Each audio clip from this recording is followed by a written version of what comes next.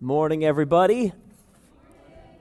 I am very excited to be back again, and very thankful for this opportunity that Josh gave me.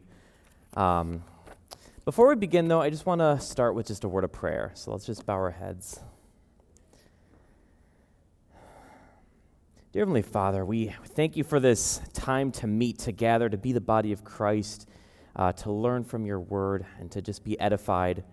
God, I just pray that today, Lord, that your Spirit would be moving, that you would soften our hearts, that you would open our eyes and our ears to the truth that you are speaking to us today.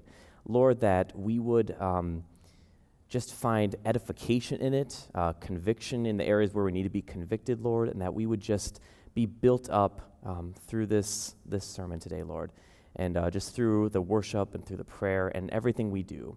God, we thank you for this time to meet. And we thank you for just this beautiful day you've given us. And we just pray for all this in your Son's name. Amen. All right, so we are continuing through the book of John, and we are in John 4 today. So just a little bit of context before we break it down. Jesus is traveling through the region of Samaria. And at this point, he stops at a well, and he has a conversation with a Samaritan woman there. And just for a little bit of historical background, the whole region of Samaria was, in a sense, considered ceremonially unclean for the Jews because the Samaritans were not of, pure Jewish blood and stuff. And so this kind of provides a little bit of background when it comes to, Jesus talking to a Samaritan woman and asking her for a drink. And that sets up the entire conversation that leads to Jesus dropping this truth bomb on her. And this is still applicable for all of us today, both believers and non-believers. And I'm really excited to share from this. I've spent a lot of time in it. I myself have been really convicted, and that's always fun when you're preparing a sermon. You're like, wow, I got a lot to work on myself. So anyway, let's get started. We're going to start in verse 7 of John chapter 4. So a woman from Samaria came to draw water. Jesus said to her, "Give me a drink," for his disciples had gone away into the city to buy food. The Samaritan woman said to him, "How is it that you, a Jew, ask for a drink from me, a woman of Samaria? For Jews have no dealings with Samaritans." Jesus answered her, "If you knew the gift of God and who it is that is saying to you, 'Give me a drink,' you would have asked him, and he would have given you living water."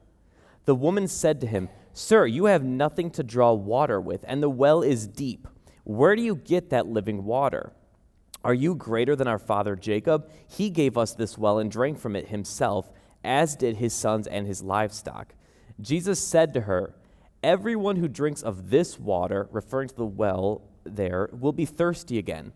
But whoever drinks of the water that I will give him will never be thirsty again. The water that I will give him will become in him a spring of water welling up to eternal life."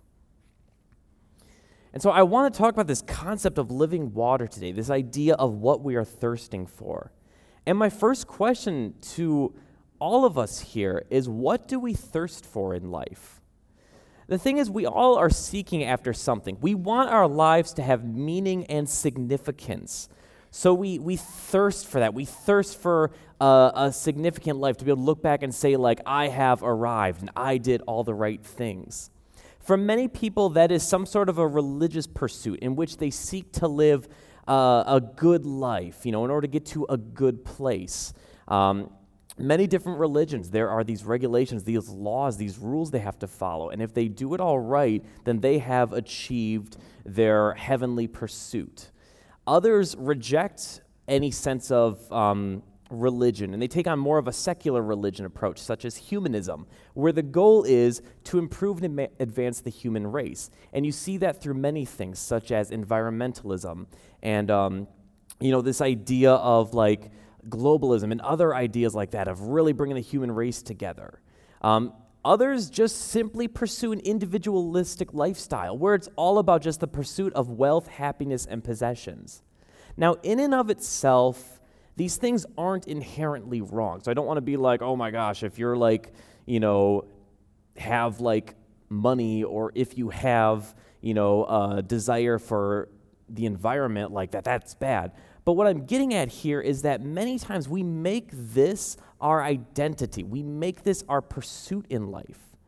And the thing is, we all desperately are thirsting after something. So we orient our lives to that goal, whether that is the pursuit of heaven, of wealth, influence, significance, or just our personal pleasure. And Jesus says, he says to this woman, everyone who drinks of this water will be thirsty again, but whoever drinks of the water that I will give him will never be thirsty again.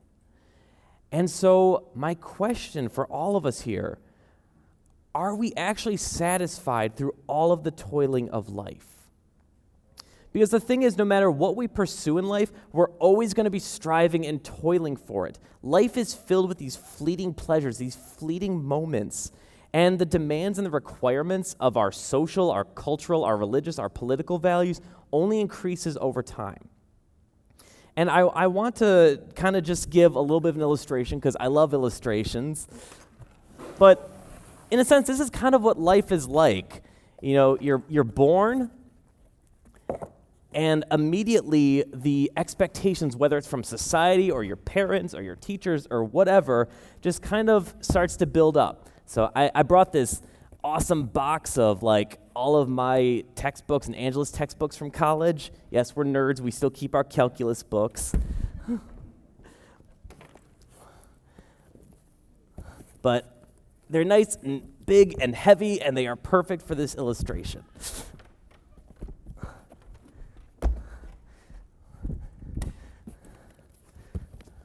So I think the perfect example here is to look at just our own American culture.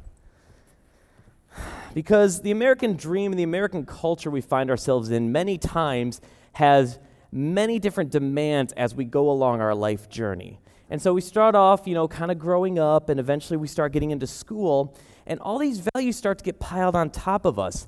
People start to say, well, you need to become educated. You need to really work hard at your schooling so that you can continue to build on top of that by going to college, which will then provide you with a really awesome job. So, we're going along, and then we start getting these burdens put on us. So now it's like, okay, I've got my education. This is great, that's cool. And then more and more things happen. Suddenly it's like, well, look at college resumes today. It's no longer good enough to get a 4.0 GPA. Well, now you got to be involved in like extracurricular activities. So let's, pack that in here. And, AP classes are really awesome because, just the generic, educational classes aren't enough. If you really want to get into college, let's go for some AP classes. So we start adding in more weight. And then we're starting to kind of feel it, but we're like, that's okay. Like, I'm in my teens. I got tons of life ahead of me. I'm energetic. This is great. We get into college, and suddenly, we start to hit our 20s, and we realize that, we are going to be the next generation coming up. So we start to get into activism and other things, and we start to say, this is what's important. And we see this idea of just constantly getting involved in different political scenes with our different ideologies or different senses of activism. Like I said, none of this stuff is bad inherently, but you can see how it all starts to pile up. So then all of a sudden people start telling you, well, it's all about the conservative way or the liberal way, and we need to care about this, and are you still working hard because you need to contribute to the economy, but also let's not forget to attend some protests along the way. And we keep going. And then we become, adults in the working force. And it's still not good enough because people start saying, well, technology's advancing, so we got to keep up with it. So you need to be constantly taking these classes and adapting, or else you're just going to get left behind in the workforce. And so we keep adding on more. I am running out of room already. And then that's not enough because now got to start a family.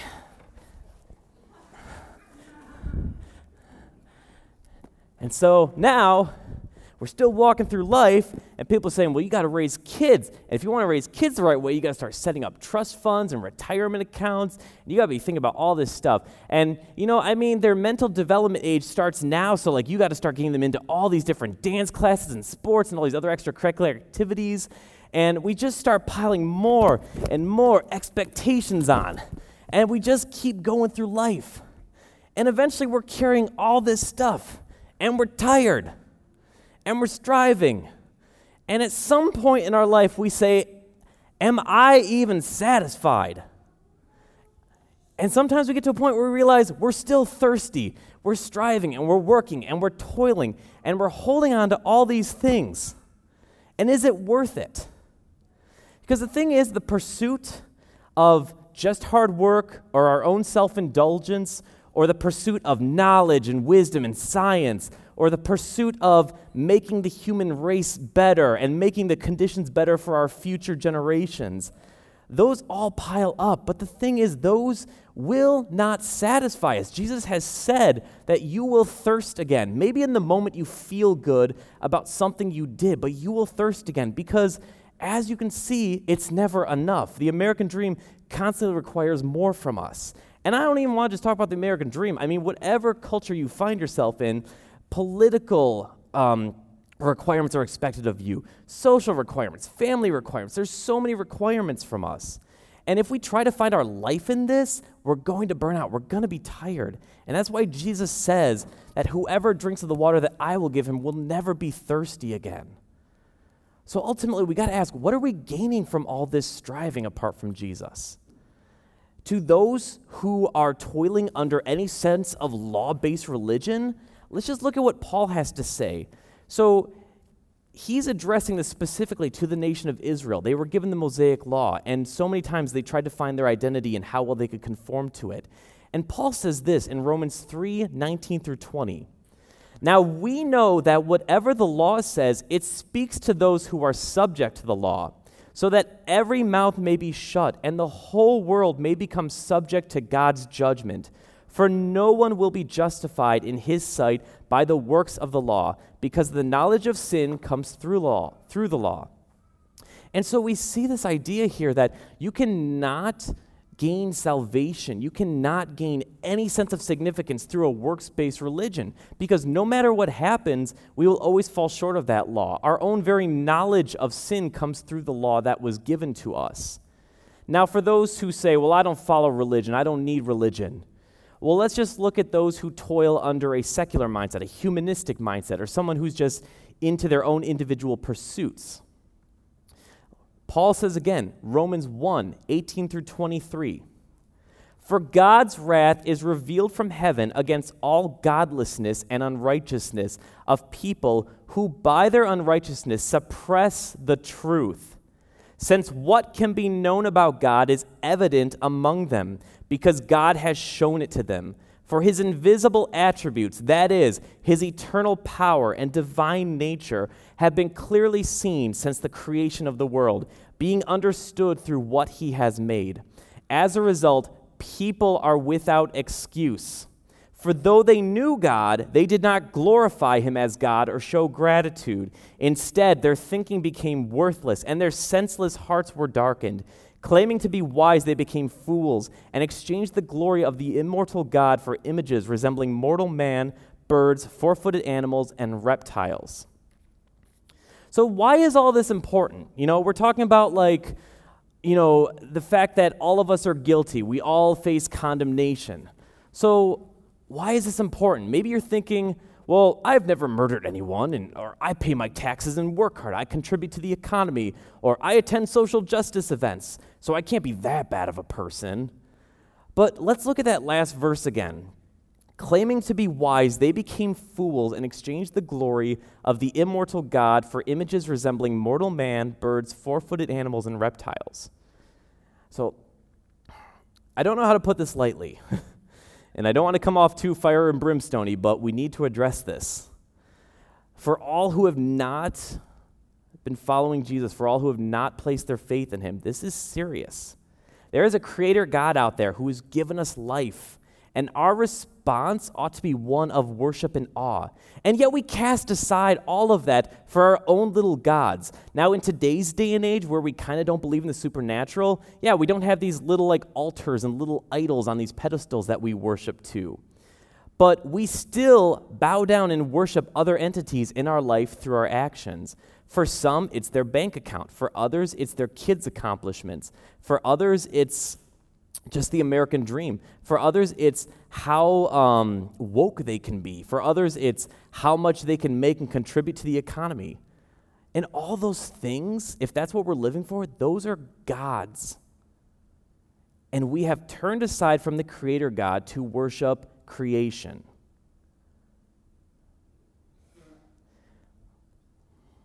So whether it's political ideologies or figures that we follow, whether it's our pursuit of science and research, whether it's just the whole human race and advancing it, our actions, our mindsets betray us, and it shows what our true gods are. And that arrogance alone is an offense to God, and it's worthy of our own damnation. Yes, this is a little heavy-handed right now. But we need to understand this. It's not just this, oh, well, I'm a good person, and I don't really do that bad of stuff. I've never killed anybody, or I've never done this stuff. But the fact that we worship other gods alone is offensive to God and his nature. And so that is why we need a Savior to save us. And, let's go back to Romans again. Ultimately, for all people, Paul says this in Romans 3:23 through 25. For there is no distinction, for all have sinned and fall short of the glory of God, and are justified by his grace as a gift through the redemption that is in Christ Jesus, whom God put forward as a propitiation, which means atonement, by his blood, to be received by faith. This was to show God's righteousness, because in his divine forbearance he had passed over former sins. So Jesus Christ came down to earth. He is fully God, but came down to earth as fully human, lived out a perfect life, fulfilling the requirements of the Mosaic law given to the nation of Israel, worshiping, glorifying God throughout his entire life. Rather than striving to live this good life, we are simply called to put our faith in Jesus' atonement for our sins. See, it's not about earning our salvation through good works and piling on more onto our shoulders. It's not about trying to follow the cultural standards. It says in the Bible, place your faith in Jesus. He has been accepted as an atonement for our sins. And it is through that belief, through that faith, that yes, this is enough. It is through that we receive salvation. And many of us here have experienced that. But there are some here who may not have experienced that. And so I don't want to gloss over this and just say, oh, well, we just need Jesus. No, I want to go into depth as to why this is so important, why we need the spring of living water. Because all this stuff I'm carrying will not satisfy. We will toil, we will strive, but in the end, we will fall short of God's glory. And I love what Jesus has to say in these verses, that all who drink the water he offers will never be thirsty again. Can you imagine living a life of never being thirsty? And these verses are beautifully contrasted with Jesus' words in Matthew 11:28 through 30. In Matthew 11:28 through 30, he says, "Come to me, all you who are weary and burdened, and I will give you rest. Take up my yoke and learn from me, because I am lowly and humble in heart, and you will find rest for your souls. For my yoke is easy and my burden is light." And so we come to Jesus and we say, Jesus, you have been an atonement for our life. It is no longer my hard work or my observance of any sort of earthly religion. It is no longer through my pursuit of the American dream. And we put these down and we surrender to God. And we take on his yoke and burden, which is so much lighter than what the world has to offer. And like I said before, it's not that all this stuff inherently is wrong, but when we make it our God, when we make it our pursuit, that's the issue. That's the problem. And so we must set it down and just come to Jesus open-handed saying, God, forgive me, I am a sinner, but you have made a way for us. And so if there is anyone here who has toiled endlessly and realizes that they need Jesus, that they need his atonement for their sins, if you are tired, realize there is hope today, because we are told in Romans 3 that our salvation is received by faith, not by works, not by achievements, by faith. There is no more striving in this. And we can simply trust that Jesus' life was enough for us. In order to do that, though, we must turn away from all other ways of living. We must turn away from these burdens, these earthly burdens, these expectations and requirements. We must repent and turn away from that and turn to Jesus. As I said before, having money or a good job, caring about any sort of social activism or environmentalism, those aren't wrong. But those are not going to save you. It's only through Jesus. So before we continue on, I just want to stop and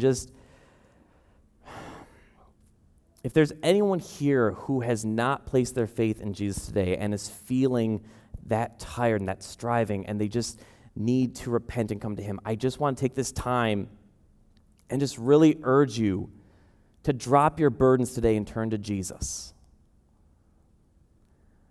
And if you feel the need to come forward, please do so. Other than that, I would ask that maybe some members of the prayer team can kind of sit in the back, and you can come to them for prayer. But don't put this off. I don't want to just continue through the sermon and it's just like, oh, okay, well, let's now get to the next point. Let's get to the next point. Okay, everybody have a good day. We need to understand the serious gravity of all this. This burden cannot save you. So turn aside from it, cast it aside, drop it, and come to Jesus, whose burden and yoke is light.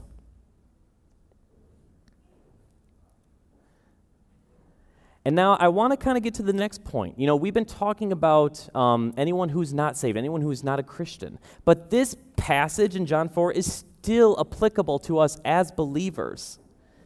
Because to all who have been redeemed by Jesus' blood, he has promised, he says in verse 14, the water that I will give him will become in him a spring of water welling up to eternal life.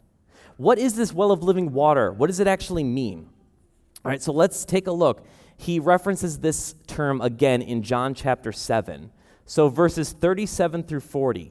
Jesus, in John 7, verses 37 through 40, on the last day and most important day of the festival, Jesus stood up and cried out, "If anyone is thirsty, let him come to me and drink.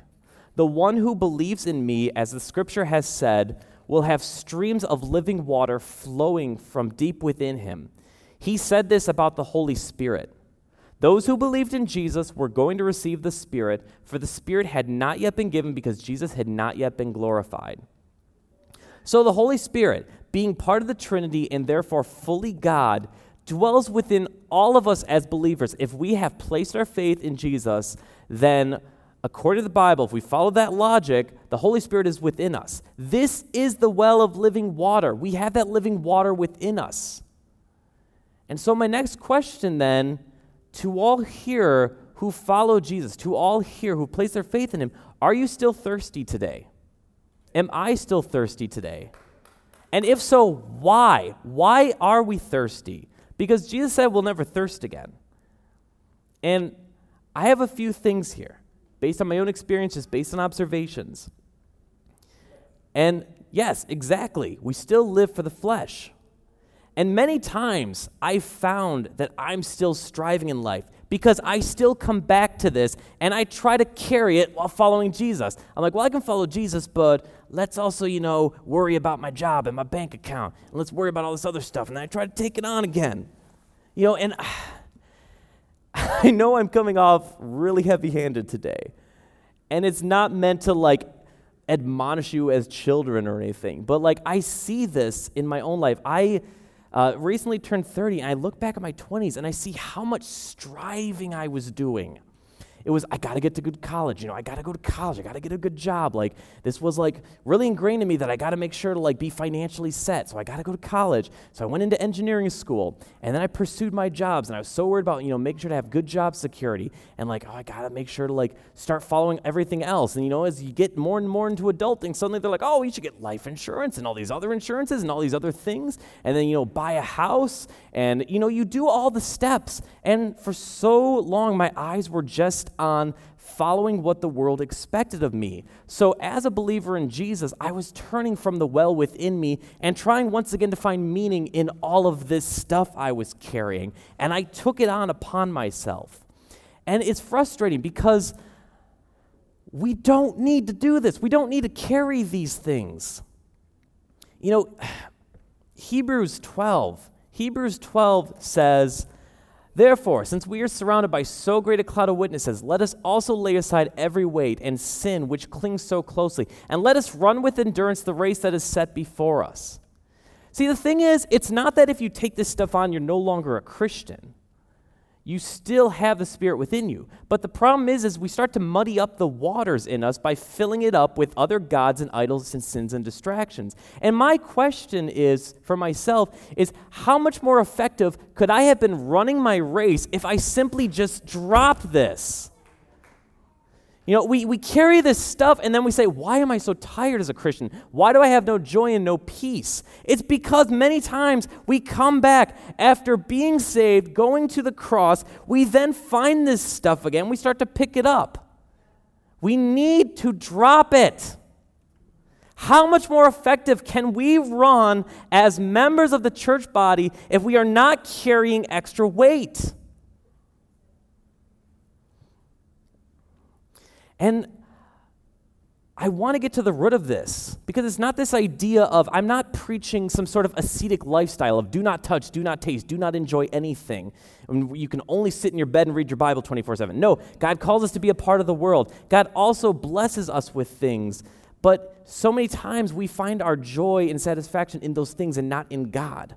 And so I want to get to the root of this problem.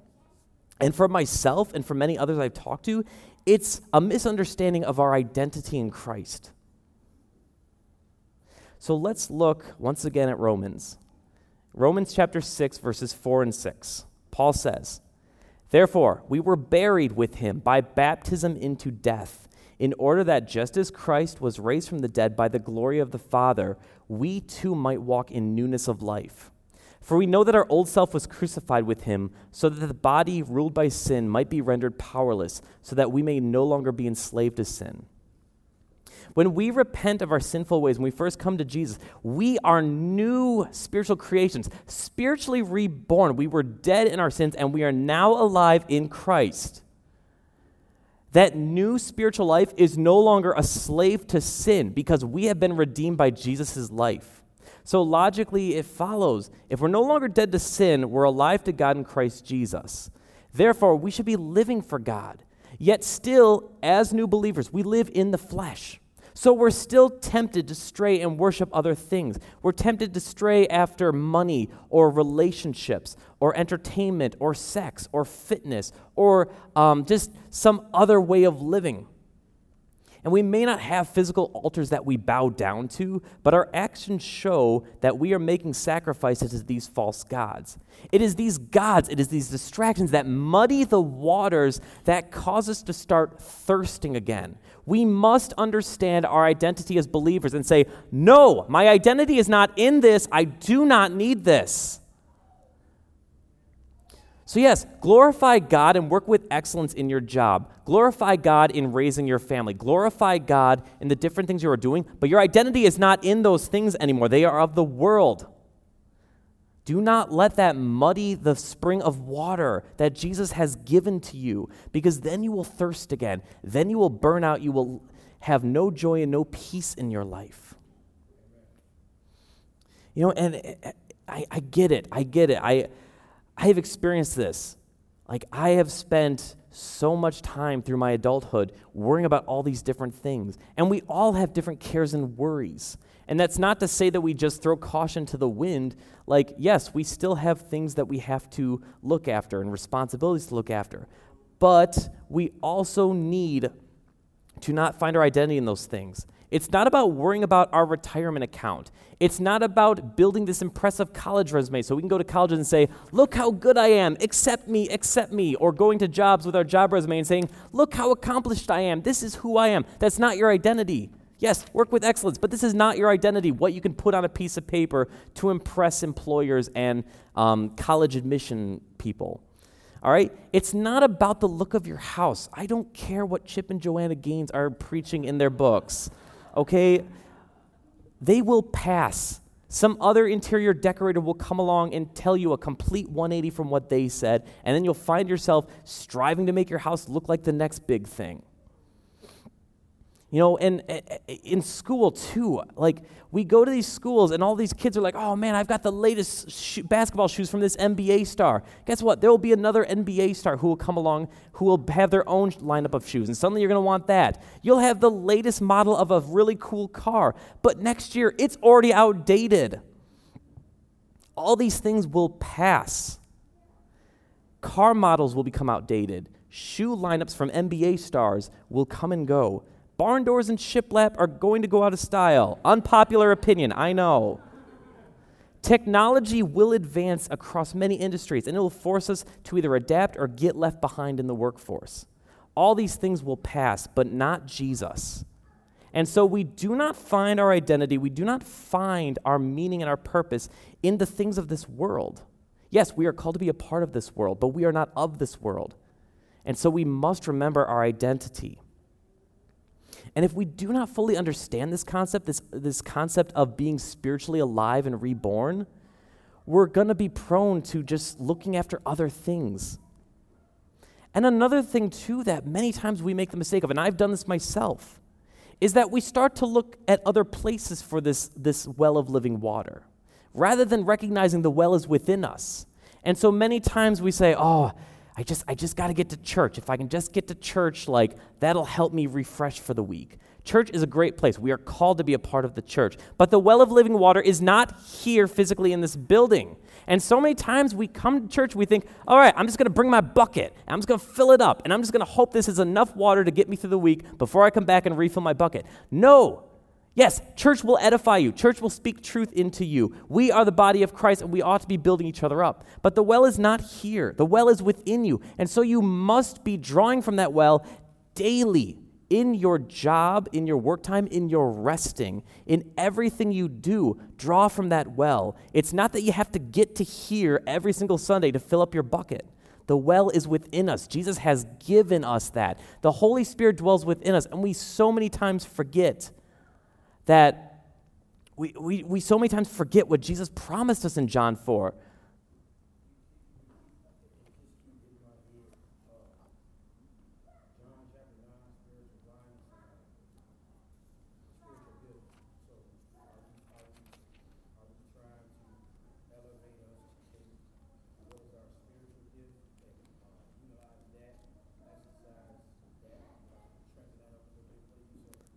Yeah, good question. Thank you. I'm actually going to get to that in my next, kind of in the next couple sections.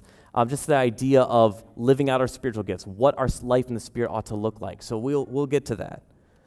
And so I before we can even continue to understand what the Christian life is, we got to go back to what our identity is. And that comes from Romans 6, new creations in Christ. That comes from John 4, that Jesus will give us living water, that we will never thirst again. We need to understand this. And I just ask all of you, do not just let this pass by today. Do not just come in and be like, all right, I consumed church. That was a great sermon. Good job. And then have a good day and I'm going home. Like, we need to be evaluating our lives and looking at it. What weights are we still carrying? What is God convicting us of that we need to drop? And I have not figured this out yet still. Like, I still struggle, okay? Like, I'm still learning throughout life, because that's what life is a constant learning process. But every single day, I have to be evaluating what I'm carrying. And yes, sometimes I'm an idiot. I'm like, I just dropped that burden yesterday, and now I'm picking it up again. But it's a constant thing, because God's grace is sufficient. So no matter how many times you keep trying to pick it back up, God's grace is there. But we must have a repentant and humble attitude and say, no, not anymore. And we drop this. And so once we realize this identity, we need to start looking at, okay, what does the rest of the Christian life look like? How does a filled life look? How does our daily life change? How does our church body change when we are filled by the Spirit and not the things of this world? Personally, it's going to vary by person, but I challenge every single one of us here that we need to be in prayer. We need to be in meditation in God's Word and seeking, Lord, what are you calling me to do? Because it might be that, yes, stay in your career or your job, but stop living for the promises of this world and start living for me and be an ambassador and be the salt and the light in your workplace. Maybe it's not so much about trying to build up this impressive retirement account so that we can retire early and live the dream. Maybe we are called to start being more generous with our money and start giving it to others in need. Maybe it's not about constantly having the latest car and being content with what we're currently driving. Maybe it's not about having to constantly have all these different side hustles to be bringing in extra income. And maybe God's saying, no, I want to be using that time in the church.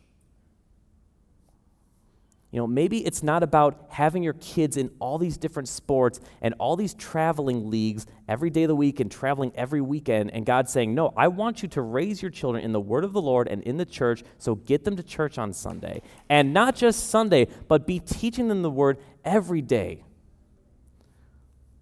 And maybe it's not about just finding a good spouse and then you both just go off and work and bring in money and buy a house and have this awesome life. But maybe God is saying, no, your marriage needs to reflect how Jesus and the church are.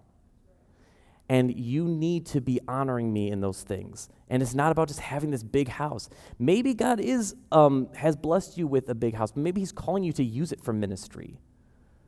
Now, I'm not saying as of right now, everybody needs to drop what they're doing and follow this template, because it's going to look different for different people. Some people may be called away from their jobs into ministry. Others may be called to give up certain things. But the thing is that all of us, when we are in step with the Spirit, it's going to require change. It's going to require some loss and sacrifice. But it's worth it, because Jesus says you will not thirst again. Exactly. We have to be obedient. We have to be listening to the Spirit and saying, Lord, if this is what you're calling me to do, I will humble myself and be obedient. And it's not easy. It's not easy at all.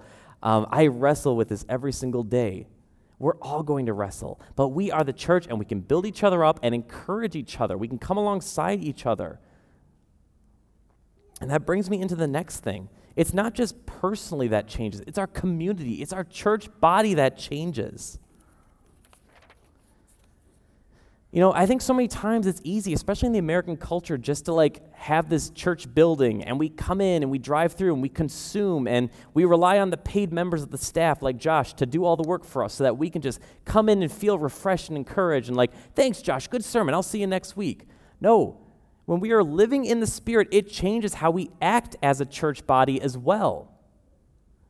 Because the thing is, a successful church, it's not defined by the size of our building or trying to follow the same exact ministry templates as other churches. It's not about, we finally hit 500 people. We have arrived. No. We need to look back at Ephesians 4. We've been talking about this all year. But Ephesians 4 says, let me quick get there.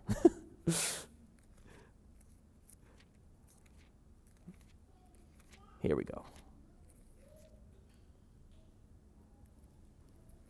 Ephesians 4 says, and he, being God, gave the apostles, the prophets, the evangelists, the shepherds, and teachers to equip the saints for the work of ministry, for building up the body of Christ, until we all attain to the unity of the faith and of the knowledge of the Son of God, to mature personhood, to the measure of the stature of the knowledge of the Son, to the measure of the stature of the fullness of Christ, so that we may no longer be children tossed to and fro by the waves and carried about by every wind of doctrine, by human cunning, by craftiness and deceitful schemes.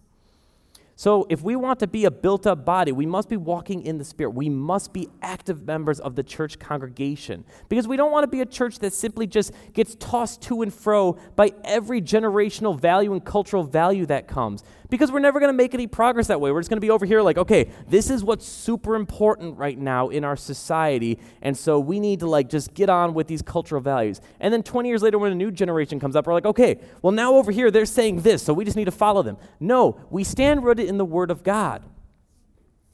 Our success is not defined by how many people we can bring in because, we've got a really cool children's ministry, or we got some really awesome concert experience up here for worship, or that Pastor Josh guy's a really cool dude. I just, love his sermons so much, and he's so hip and with it.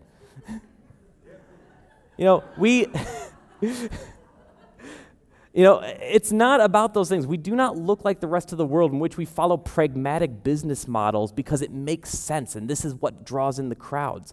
We are called to be holy. We are called to be obedient. Yes, we may, through preaching the truth, draw in more people, and we may at some point have to get a larger building. I don't know. We may start building in other ministries because there is a need for those things. But we do it because God calls us to, not because it's what every other church looks like, and so therefore we want to just jump in and look like the rest of them. We must be equipped with spiritual gifts. We've talked about this before. God apportions to each one as he wills.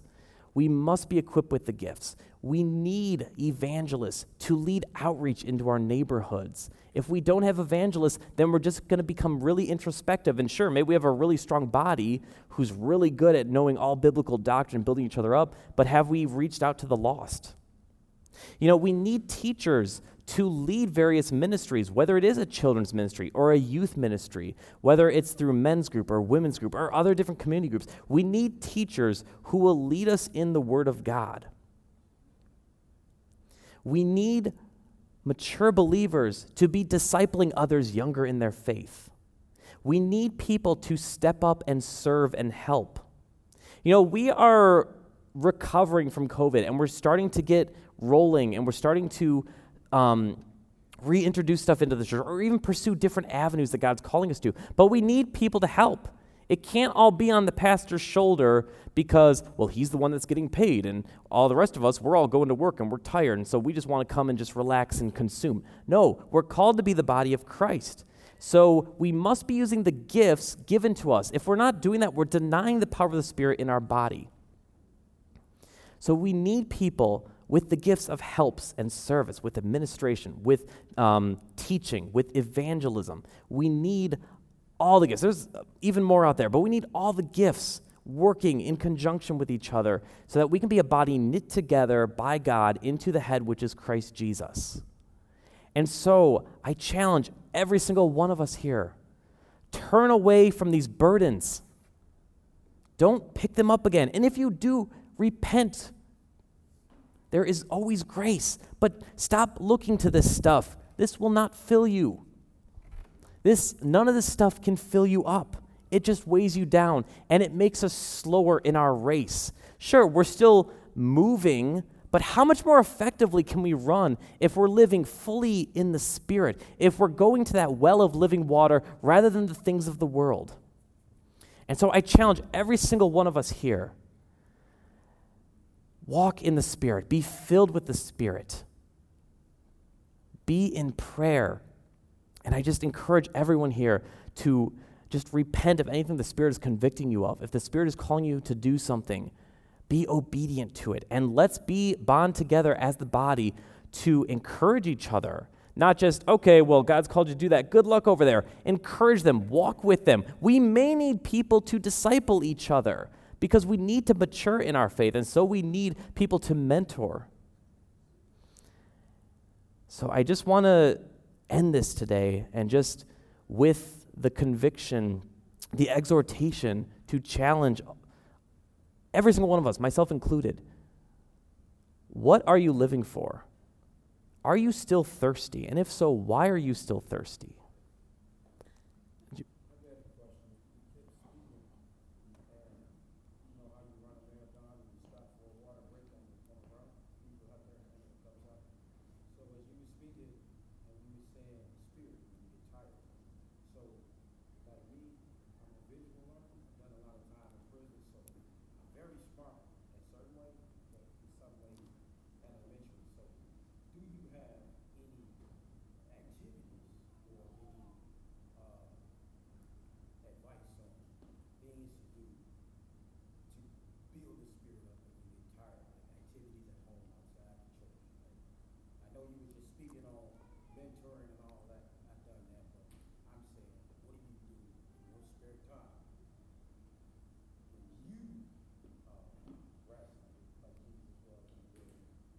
Yeah. No, that's an awesome question. Because, a lot of times, when we have our free time, when we're by ourselves, what are we going after? Are we trying to find our rest in food? Video games, TV, hobbies, more work, more sports. And like I said, I'm not saying those things are inherently wrong, but are we being fed by the Word of God? We need to be in the Bible. And that can come in various different forms. It can come through directly reading the Bible. It may come through different sermons on podcasts. There's a lot of great sermon resources out there on podcasts, on YouTube, that we can be fed with. It's also prayer, being in prayer constantly. Paul encourages the church in Thessalonians to pray endlessly. So in all things we do, we're in prayer. Prayer's not just like sitting in bed and just like, okay, this is my 5-minute prayer for the day, I'm done. It's this idea of always being in communication with God in all things that we do. And so we must be choosing activities in life that build us up and feed us. Activities that help us and satisfy and quench our thirst. And that all comes from God. Like I said, it's not wrong to take a little bit of time to play a video game or watch a movie. It's not wrong to go play a sport or hang out with friends. But we must realize that those things don't quench our thirst. They are things we can enjoy, but they're things we cannot live for and not be satisfied in. So like I said, I encourage all of us here, do not walk away from this just saying, great sermon today. Let's be in prayer about what God is calling us to do. As we grow as a pretty young church, let's be in prayer about what God is calling us to do. So I'm just going to stop and just pray for all of us now. Dear Heavenly Father, I just thank you so much for this time to meet. We thank you that we have a church building that you've provided for us to gather together and to worship and glorify you and to learn and be built up and fed through your word. God, this is a challenging sermon. I myself was just so convicted through the whole process. And God, you are calling us to cast aside certain things.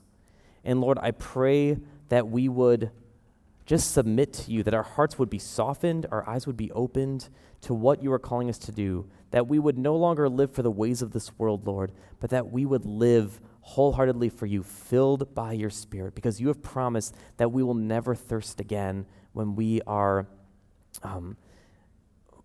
when we come to you, Lord. So thank you for that gift of salvation. Thank you that it is by our faith and not by some list of accomplishments we can achieve. Lord, we just thank you and praise you. And God, help us, equip us to be the body of Christ, Lord. Equip us with the gifts of evangelism, with the gifts of with teaching, with the gifts of prophecy, with the gifts of service and helping and administration, with the gifts of faith, Lord, with the gifts of just apostleship as well, Lord. We need you. So, Lord, I pray that you would build us up and equip us. And Lord, teach us our identity in you so that we do not go to other wells that will never fill us up. So we pray all of this in your Son's name. Amen. Amen. Thank you, Dale.